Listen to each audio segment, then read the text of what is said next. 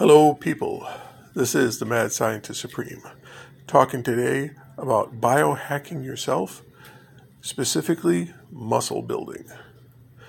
Well, when you work out, your body produces a protein, causes you to build more muscle. That protein then triggers a second protein that causes you to stop building muscle. That way you don't build too much muscle. Now, some people have several copies of the build muscle and several copies of the stop building muscle. Well, that's all genetic, so it's coming from your genes. Now, some people are naturally stronger than others. They probably have more of the build muscle gene than the stop building muscle gene. Well, they found some people, rare that they are born without the stop building muscle gene. So they're naturally stronger. They don't have to work out, and they already have a good, strong muscles. If they work out, they build the muscles faster and keep them longer than a normal person.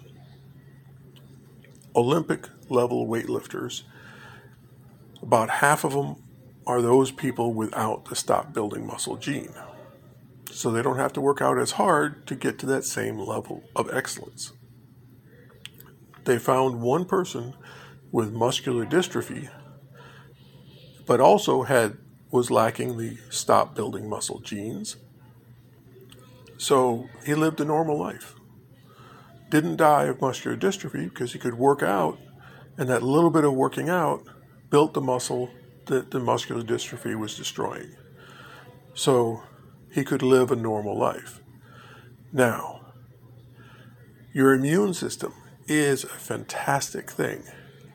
You can go out there and work out, and if you take your immune system and add that to it, by that I mean take that stop building muscle protein, add that to a cold virus, or a cold vaccine rather, get a nice little vial of cold vaccine, add in the stop building muscle protein, mix very well, and then inject that into yourself.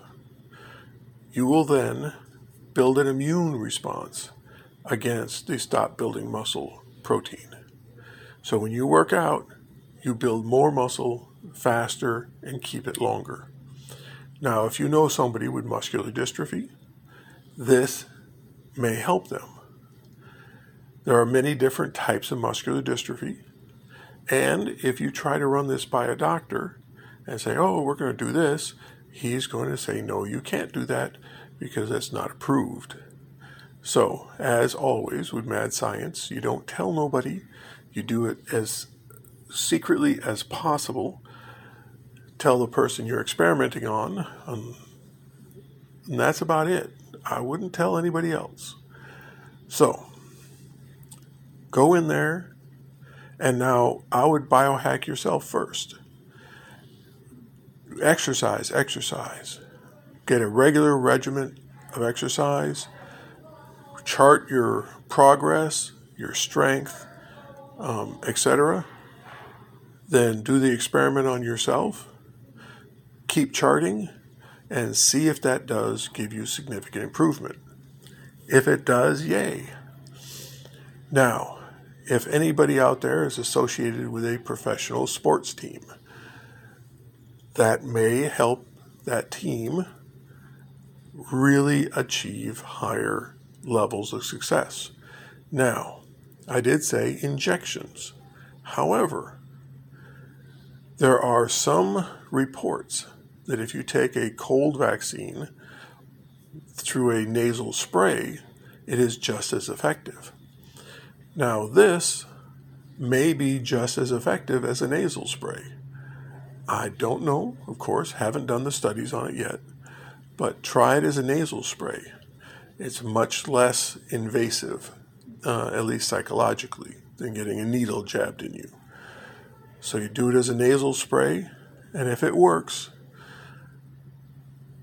do a nasal spray, set up a church of the great muscles, and start biohacking people And of course, donations are accepted at churches, but you cannot charge for their services, because then the government will come in and throw you in prison for many, many years. And that would be bad. So, as mad scientists, we know what can be done, we know what should be done, but as cautious mad scientists, we also know that the government's out there to screw you, and so be very careful to not run afoul of them. This is the Mad Scientist Supreme, signing out.